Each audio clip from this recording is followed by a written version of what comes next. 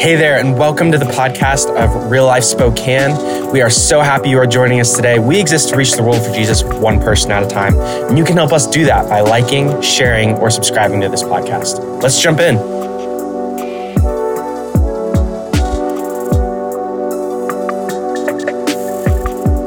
God, you are good. God, you love to show your people what you have for them. You love to show your people how much you love them and what you want them to do, God. And so we want this to be a place where you are welcome.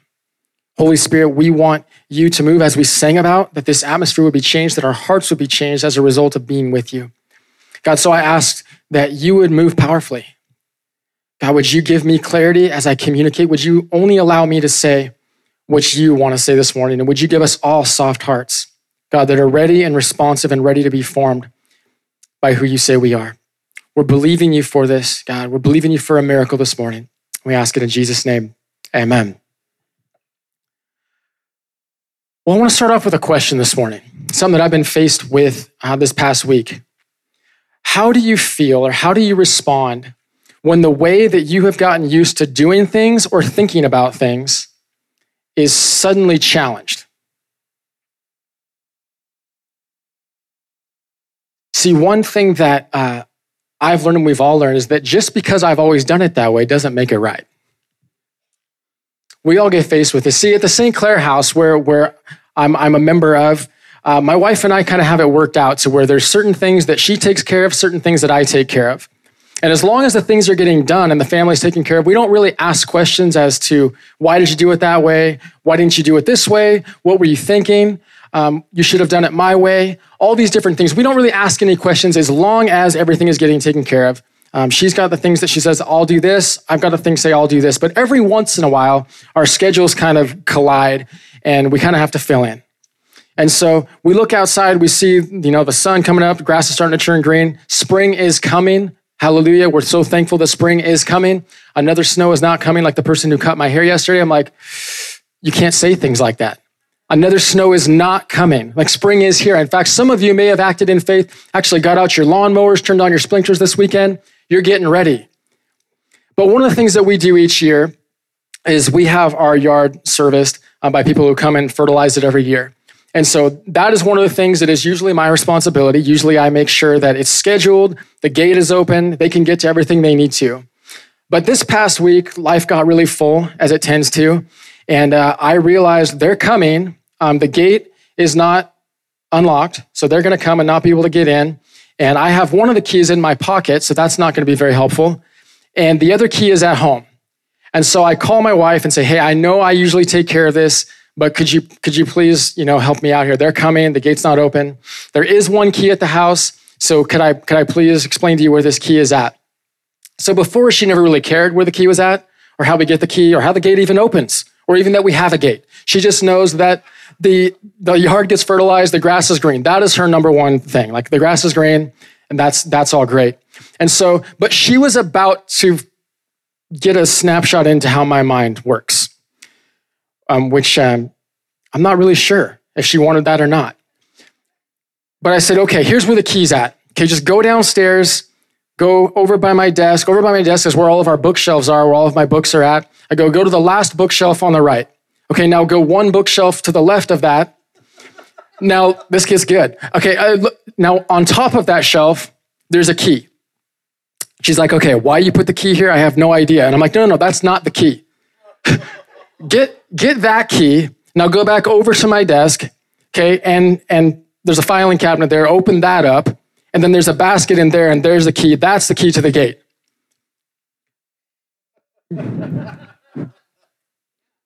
Yeah. I didn't see her face at that point, but I think it went something like this, like, why can't you be normal? I don't know if it was too many mysteries growing up, or maybe I have a degree in computer forensics and I think everything is a puzzle to be solved. I don't know. But in the way, there's a moment that says like, okay, this is the way that you've always done it, but that doesn't mean that it's right. Now, she was super gracious, helped us out. The yard is fertilized. It's going to be green. Everything is great. But again, how do we respond when the way that we're just so used to doing things gets challenged? See, the world also has a way of doing things. If you haven't noticed, the world around us has a list of things that you can say, things that you can't say, things that you can do, things that you can't do. And whenever you choose to question it or ask questions about it or just kind of reject the way that the world wants you to go, the world's way of doing things, what happens? Okay, this is where we get this idea that we've recently become familiar of, and that is cancel culture. Okay, the world says that if you say anything against what our agenda is or what we want to accomplish, we will silence you. You do not get to be a part of what's going on. And again, this is not a recent thing. It's come up recently for us, but this is something that's happened for years and years and years. See, if you've been with us from the beginning, we're currently wrapping up a series. Richie's going to wrap it up next week, actually, but we're wrapping up a series on how Jesus' church has endured. And as we've done that, we've tried to give some snapshots or some examples from people or groups of people throughout history that have experienced, ironically, similar things that we're experiencing today.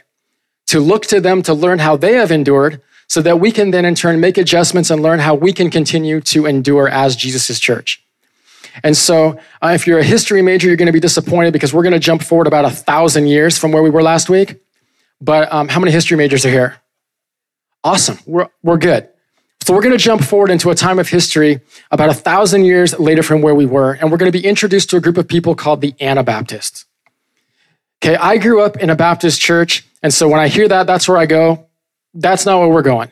Anabaptist is not the Baptist church. Anabaptist is a group of people that were extremely dedicated and devoted to taking what Jesus had said and putting it into practice. See, oddly enough, in this time in history, the church had become more known for its traditions. It was kind of a veil for actual disciples of Jesus. You think about a veil when it's over somebody's face, you know that someone or something is behind the veil, but you're not exactly sure what it is. And that's what the church had kind of become. Like there's people that are there, but I'm not sure why they're there or what they're doing, because the church had become known more about what church you go to or what political affiliation you have, not necessarily about these are people who do and practice what Jesus taught. And so these Anabaptists got really kind of extreme. And they were super zealous about this is what God has said, this is what we're going to do.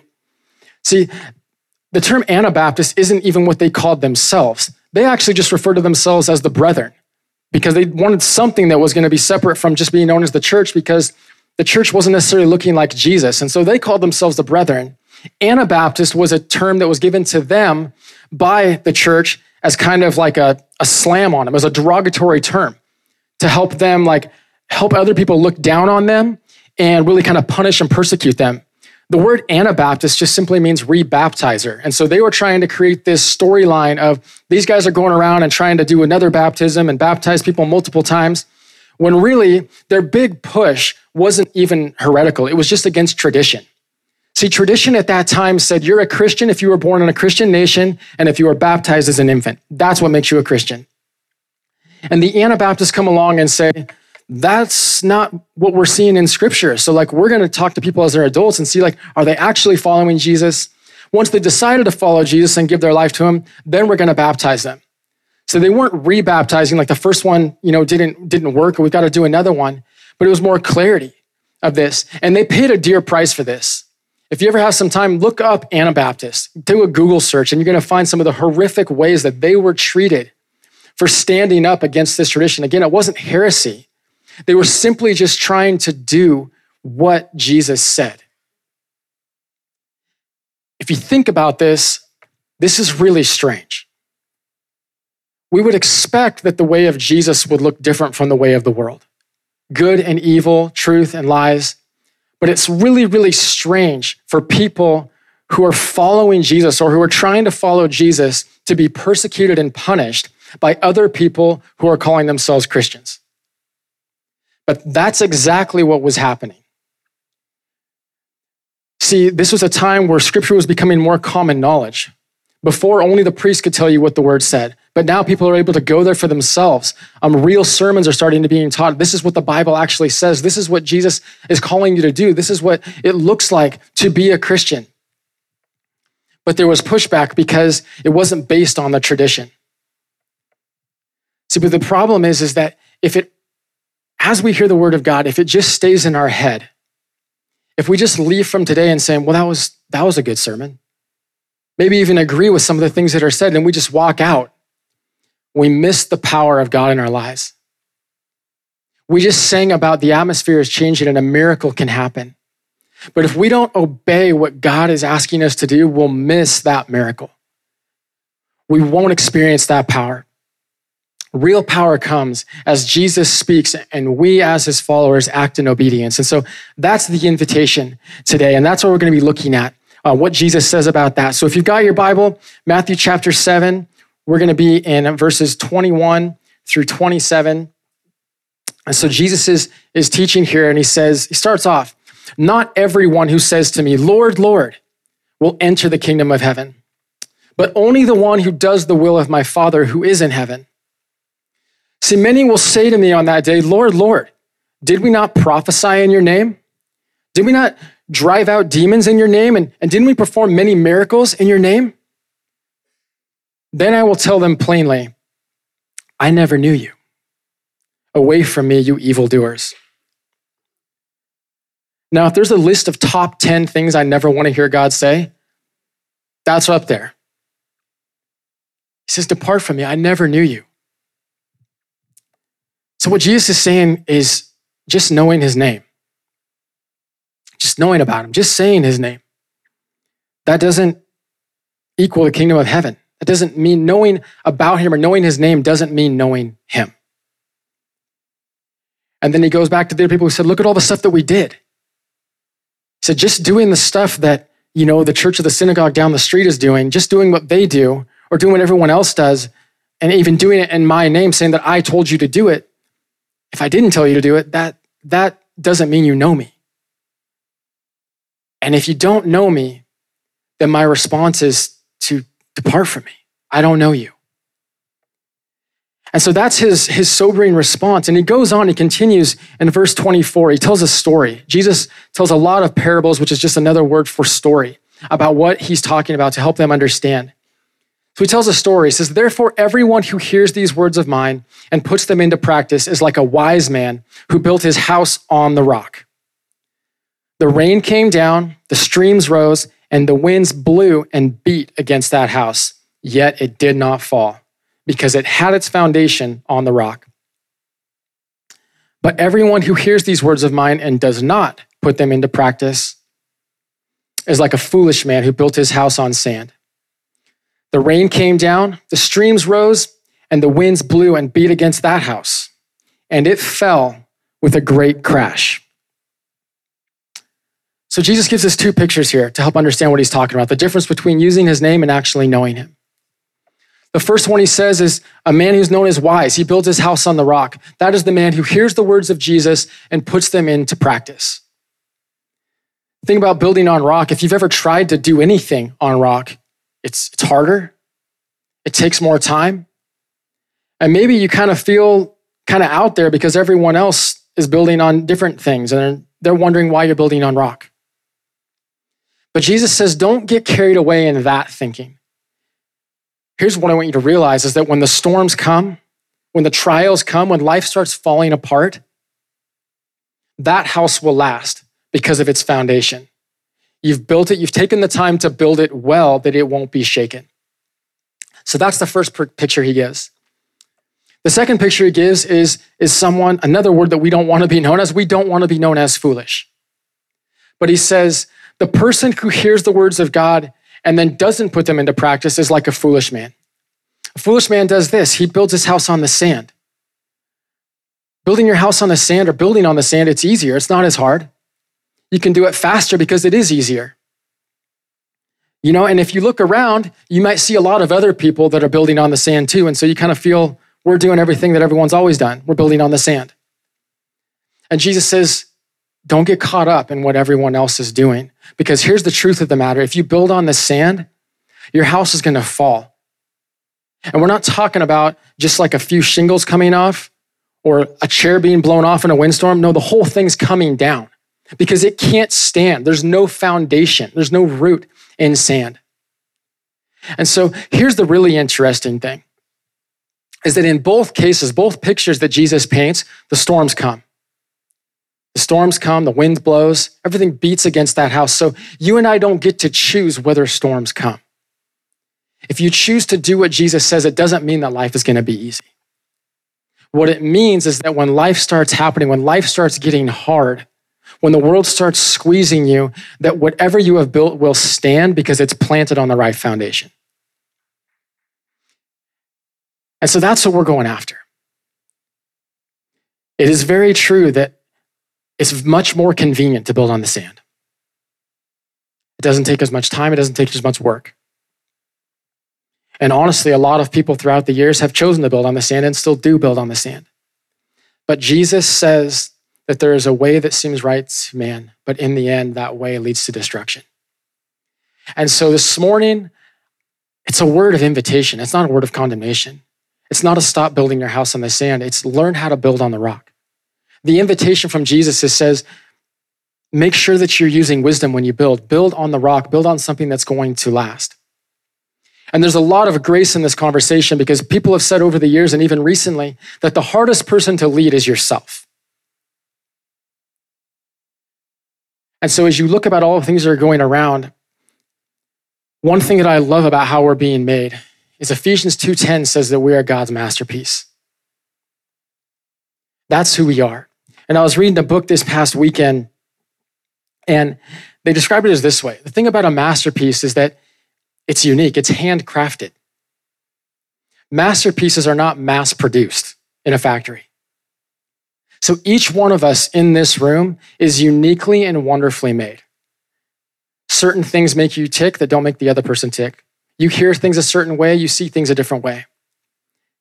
And God is the master craftsman who desires to do work. He wants to show you where you need to grow, where you need to add some things, where you need to take some things off. And so rather than give you a list of 4 or 5 things of this is what I do, and so this is what you need to do, that really wouldn't be very helpful. And so what we want to learn how to do is respond to the Holy Spirit's prompting. So ironically, we are having a sermon this morning about responding to sermons. That's what we're doing. How do we go from just listening to responding? And so to do that, I want to give 4 really kind of just principles. See, what we need to do is we need to learn how to heed. Earlier, we said we need to have a revival in our hearts. We need to, like the Anabaptists, come to the spot where we're willing to do whatever Jesus says. Revival just simply means a renewed attention. It's not new information. We just need to have it revitalized within us. So we need a revival. So in order to respond to sermons, we need to learn how to heed. If you're not familiar with that word, heed just means to pay attention to. So if we're going to have a renewed attention, we need to learn how to pay attention. And so that's what we're going to be going after today. Some principles that will help you to be able to do that using an acronym, HEED, 4 letters, HEED, to help you be able to remember when you come into a place where God's word is being preached, how do I respond to what he's saying to me? And so the first thing we do, it's the H there. If we're going to respond, if we're going to heed to God's word, we've got to come with humility. That's where it all starts. It's not about saying the right things or doing the right things. It's about having the right heart posture. That same book that I was reading said it this way, and I thought it was so good. I think we should practice it this morning. So I'm going to say it, and then I'm going to ask you to say it with me, okay? When you're coming with a heart posture of humility, you're coming together in this room and saying, there is a God that exists, and it's not me. Okay, so as Matthew said, something happens in us when we say this out loud. So we're going to say this together, okay? There is a God that exists, and it's not me. Such a simple statement, but it's so important that you stand there. You start there. Because again, where things have gotten off track is when we start following our traditions more than what God said. The thing is, when I start giving center stage to my traditions, I start to get off course. So we had lots of traditions. Traditions aren't bad. We participated together in traditions this morning. We worship together. With the right heart posture, that's true worship. That's recognizing that no matter what's going on in my life right now, God is speaking. Okay, but without the right heart posture, that becomes more about like, well, what songs are they doing and how fast are they doing and why did they put that person up there? Because this is really kind of ruining my feeling right now. This is not why I came. But if there is a God that exists and it's not me, then worship is not for me. Worship is for him. Okay, or about prayer. Matthew just led us in an amazing time of prayer, a prayer moment. See, with the wrong heart posture, prayer becomes what Scripture calls empty phrases that we're just throwing up. We're just saying, well, I think this is what God would want me to say. This is what other Christians say, so I'll say that. But when prayer becomes a recognition of who God is and who you are, prayer becomes a very, very intimate conversation to where sometimes I don't even say anything. I wait for God to speak. And then when he asks me to speak, or he says, well, what do you think about that?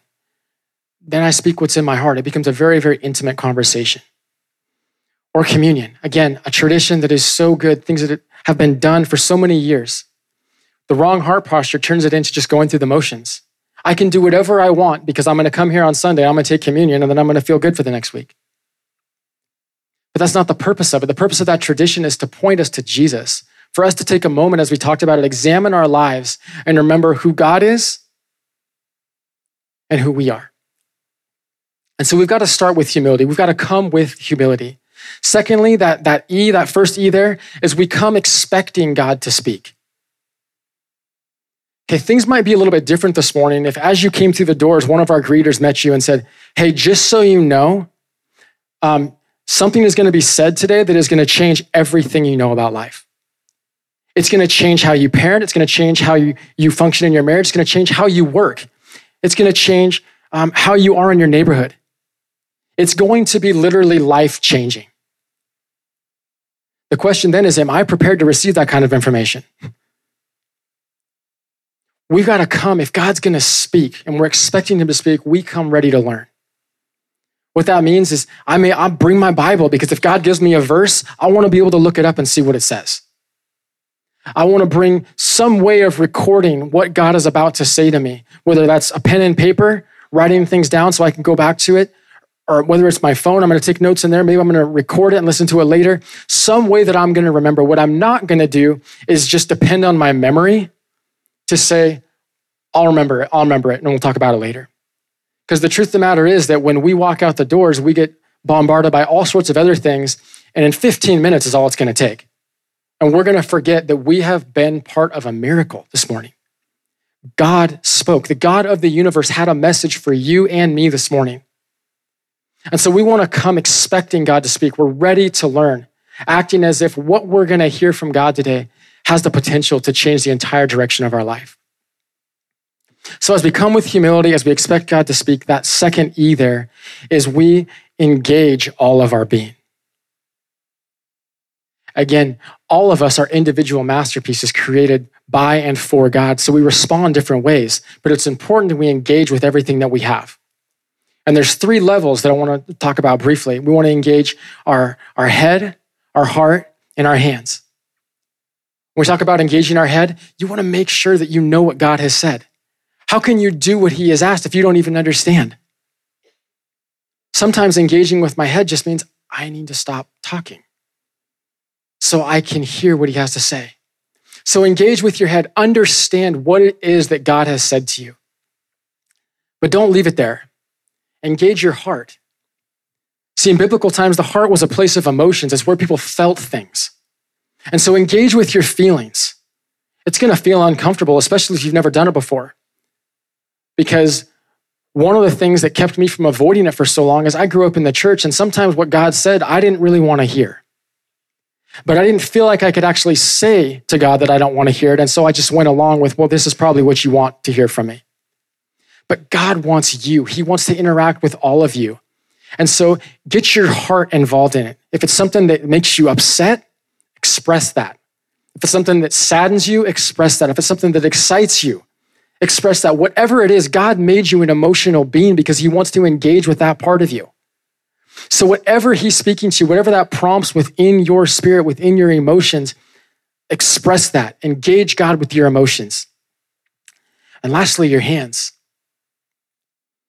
You know, a while ago, Matthew encouraged us to open our hands, to raise our hands. It's very, very important for our body posture to line up with what God is saying. He gave us a body. He gave us a body to worship him with. If I didn't have a body, I wouldn't have any way to actually show God how much I love him. This is the vessel that he has given me, that he has given you to show how you are responding. And so what that can mean is if God is speaking to you in a way that he is so worthy of praise, that's why we raise our hands. That's why you lift your hands to say, God, you are so worthy. You are so unique. There is no one like you.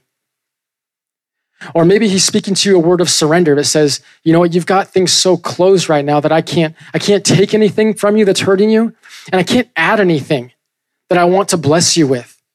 So maybe if he's giving you a message of surrender, your response is to open up your hands and say, God, I don't even know like what this can mean, but whatever it is that you have from me, God, you take whatever you need to take away from me and you add whatever you want to add. Or maybe you need to stand up. Maybe you need to bow down.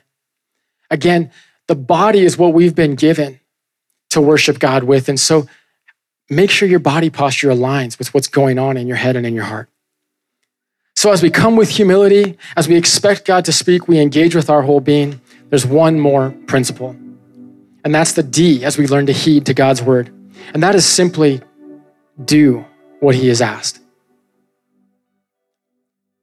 That's where the power comes from. God has spoken to people for years and years and years. The only people that have experienced his power are the people who have acted on what he has said. Another biblical writer put it this way.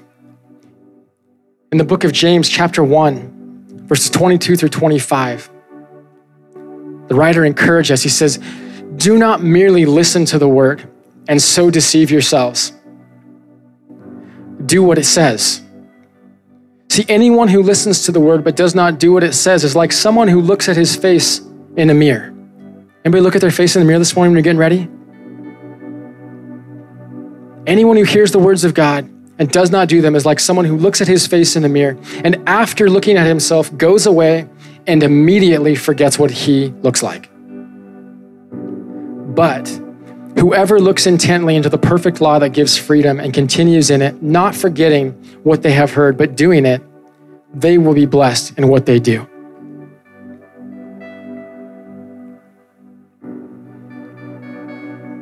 It appears that it's much more about you missing out on a miracle and me missing out on a miracle. He says, when you hear my voice and you don't respond, you don't know who you are. You forget. And it doesn't say you forget in a week or a month. His word says you forget immediately.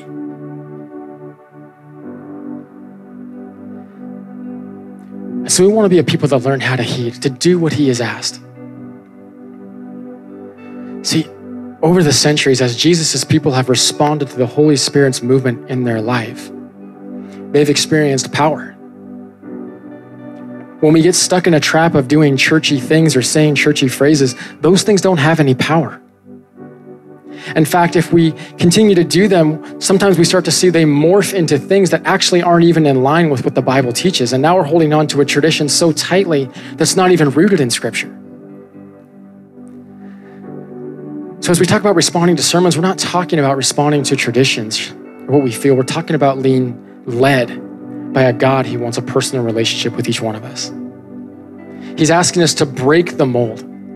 Maybe you're here this morning and you're like, well, I come on Sundays just because I know what I'm supposed to do. And I don't really respond on Sundays. Makes me kind of uncomfortable. I just I'm here, do my thing and go out. God says you're missing out on the miracle. The work that I want to do in and through you. But you also don't know who you are or who I am because change comes through obedience. And so just as we practiced humility and having a heart posture of humility, we don't have an opportunity to practice responding. We're not just going to talk about responding, we're actually going to respond. So I want to ask you to rise to your feet as we wrap up here. And I believe that God has spoken today. Again, you're standing in a room full of masterpieces, handcrafted people who are known by the master craftsman. He knows exactly what you're going through right now. He knows exactly the things that you're wrestling with in your heart. And the reason that he wants you to express them is because he wants you to meet you in that spot. He doesn't want to leave you. But like we said, sometimes we just have to be silent for a moment and say, God, what do you want to say? So here's what we're gonna do. We're gonna stand here and we're gonna allow space. We're gonna say, God, if you're coming with humility, if you want God to speak and you're willing to engage all of yourself and do what he says, just say, God, what do you have to say to me this morning? We're gonna allow him space to speak. And after he speaks, we're gonna have a time, our staff team, some of our leadership team are gonna be in front. If you've got questions, if you wanna share with God what God has shown you today, we wanna help you follow that. We're here to encourage you to follow what God has spoken today. So take a moment, quiet your heart before the Lord. Say, God, I've heard everything that you said to me today. I've heard everything that this guy up front said today. But what do you say to me this morning? What change are you asking me to make in my life this morning?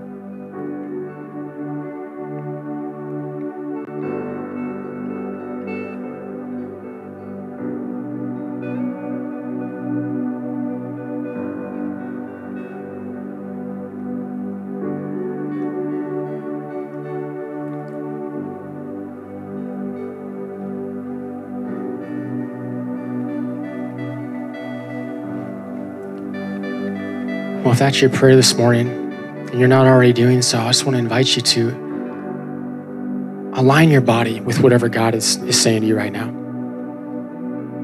Is he asking for your praise? Is he asking you to give something up? Is he asking you to add something? Is he asking you to talk to someone? Whatever it is, align your body with whatever God is doing in your heart right now. And I just want to pray for you. God, I thank you for every single person in this room.